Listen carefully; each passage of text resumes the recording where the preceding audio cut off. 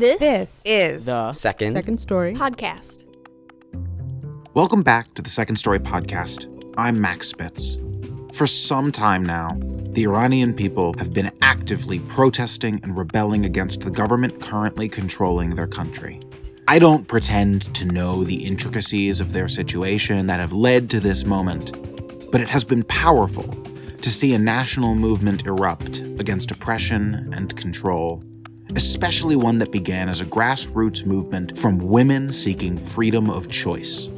This week, we bring a story from an Iranian-American teller who explores how her understanding of and relationship to Irani women and hijab have evolved over the years. Recorded live at Haymarket Pub and Brewery in Chicago in February 2023, Second Story is proud to present Azadi.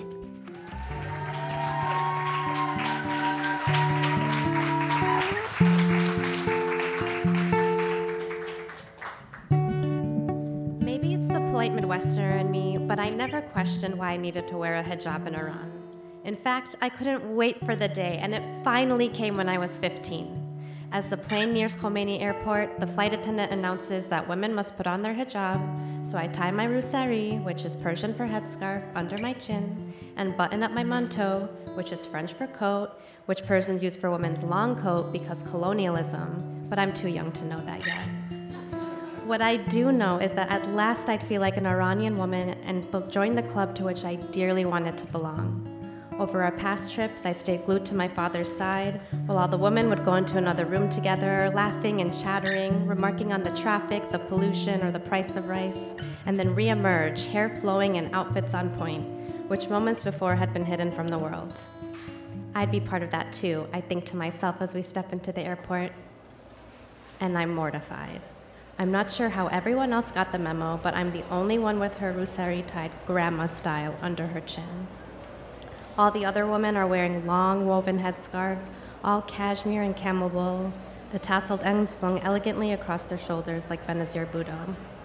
The rusari my mom and I thought was so stylish back in Michigan looks so garish, so gauche in this arena of Islamic glamour. I want to turn around and take the plane back home, but then I see my favorite aunt and my favorite cousin smiling at us at the baggage claim, looking the same as they always have. It's something I've loved about coming to Iran, the almost fixed nature of it. My family would be getting older, but they never seemed to age. The view from my aunt's kitchen window never changed. Pure blue sky and faraway mountains. The smell of freshly cut parsley filling her kitchen with a fragrance I'd always connect with home. After a few evenings in Tehran, my cousin takes me to Milad Nur, a new 6-story shopping mall that had opened around the corner of my aunt's house.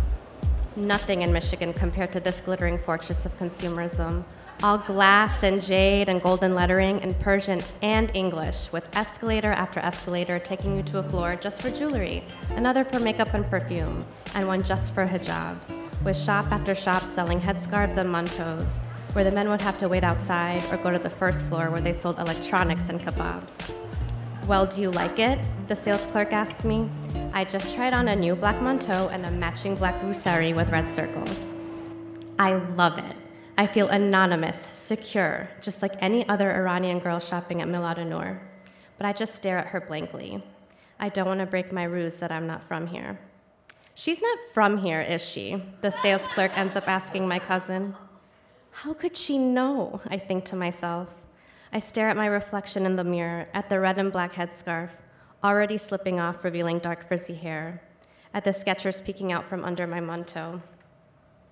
Even when I cover half of my body, I realize I can't hide that I don't belong.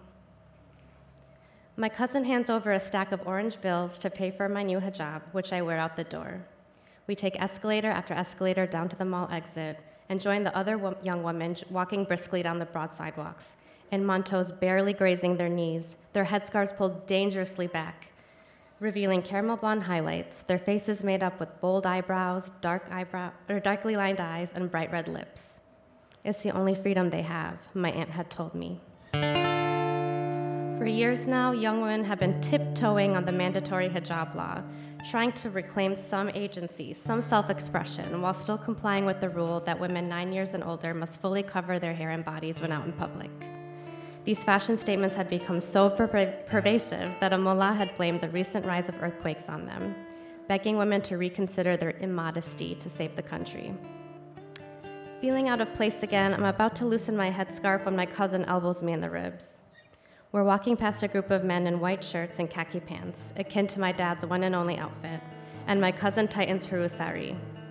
She knows that they're the morality police, a select unit of law enforcement who wear plain clothes and have monitored women's dress since the Islamic Revolution. They're so annoying, she says, as they eye us, but we walk by uninterrupted. A month ago, they had stopped her friend, claiming her manteau was too short, and she had to wait for hours in a holding cell until her dad could pick her up and pay a fine. Not everyone is that lucky, but I'm not at that point in history to know that yet.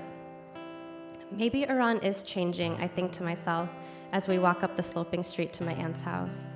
There are big shopping malls now, and women use fashion as a small fight for freedom. While I'd known that not everyone liked to wear their hijab, I hadn't realized it was also worth resisting. Here come the zalzalaha, my dad jokes when we get to the front door. Here come the earthquakes. For the rest of winter break, it snows in Tehran, a light dusting that shuts down the city, and I count the days till I'm back in the States. On the occasions we do go out and us girls return home and go into the other room, unbuttoning our manteaus and remarking on the traffic, the pollution, or the price of rice, I wonder what else I'm missing about Iran, what's not being said.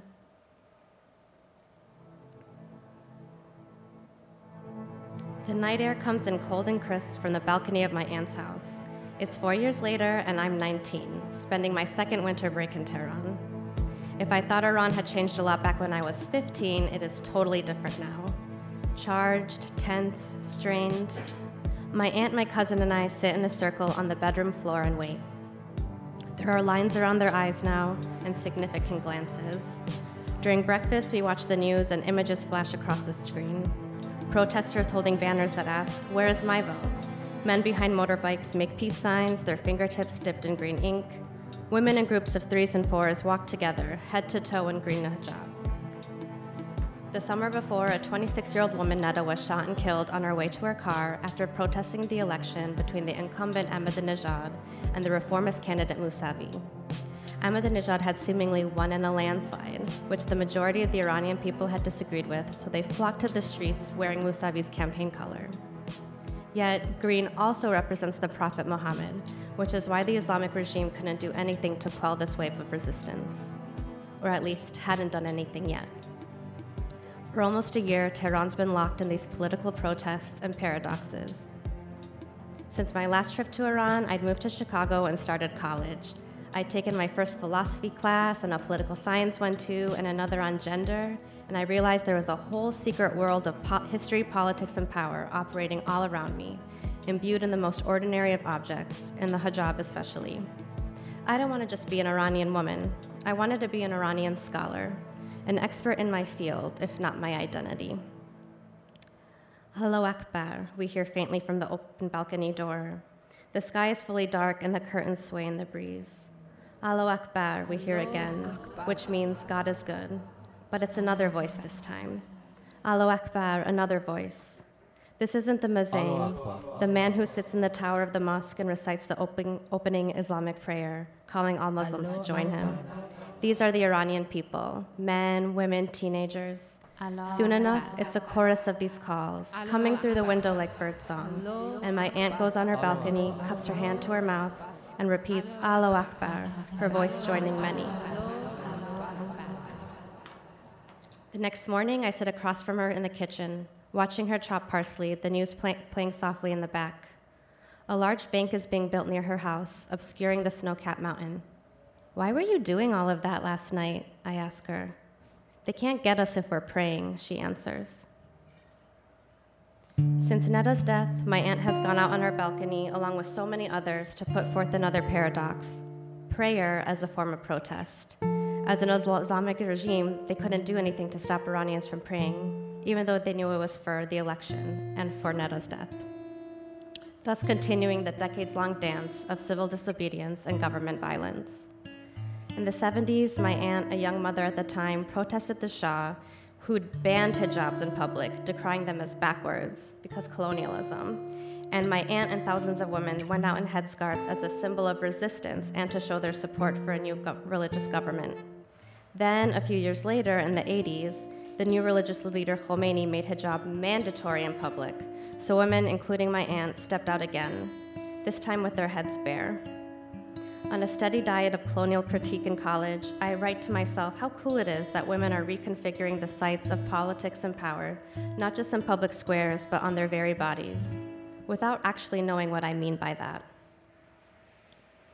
By the end of winter break, the revolutionary energy fizzles out and life remains the same. On the plane ride home, the flight attendant announces we are no longer in Iranian airspace.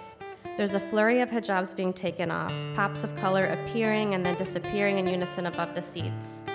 Myself among them, I peel off my scarf and put it in my purse, thinking that surely one day things will get better. But I'm not at that point in history yet to know that things will get worse. It is cold as fuck in Chicago. It's 2017 and the sky is gray on the day of the Women's March. Pussy hats bob through the crowd and signs with "Get Nasty" written in pink Sharpie are held up high in response to you-know-who's inauguration in January. It's 8 years later after the rigged election in Iran and 5 years before another woman, this time a 16-year-old girl named Mahsa Amini, is killed by police in Iran because of her hijab. There's the trudge of our boots on the slushy ground and the sleeves of our winter coats touch, and among all these people, I feel truly at a loss. I'm 26, the same age as my aunt when she first protested the Shah, the same age as my cousin when she avoided the morality police. And I wonder if things really do change or if they actually just stay the same. Do we insist on our freedom in degrees, or is freedom an absolute, where we as women in America, in Iran, or anywhere else have it or we don't? And is it the struggle that binds us together or sets us apart?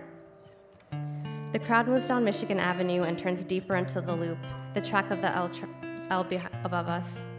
Just ahead, there's a poster of a woman wearing an American flag as a hijab, tied grandma style under her chin. How garish, how gauche, echoes a voice from the past. The sun breaks through the overcast sky and warms us as we tiptoe, dance, and march on through time.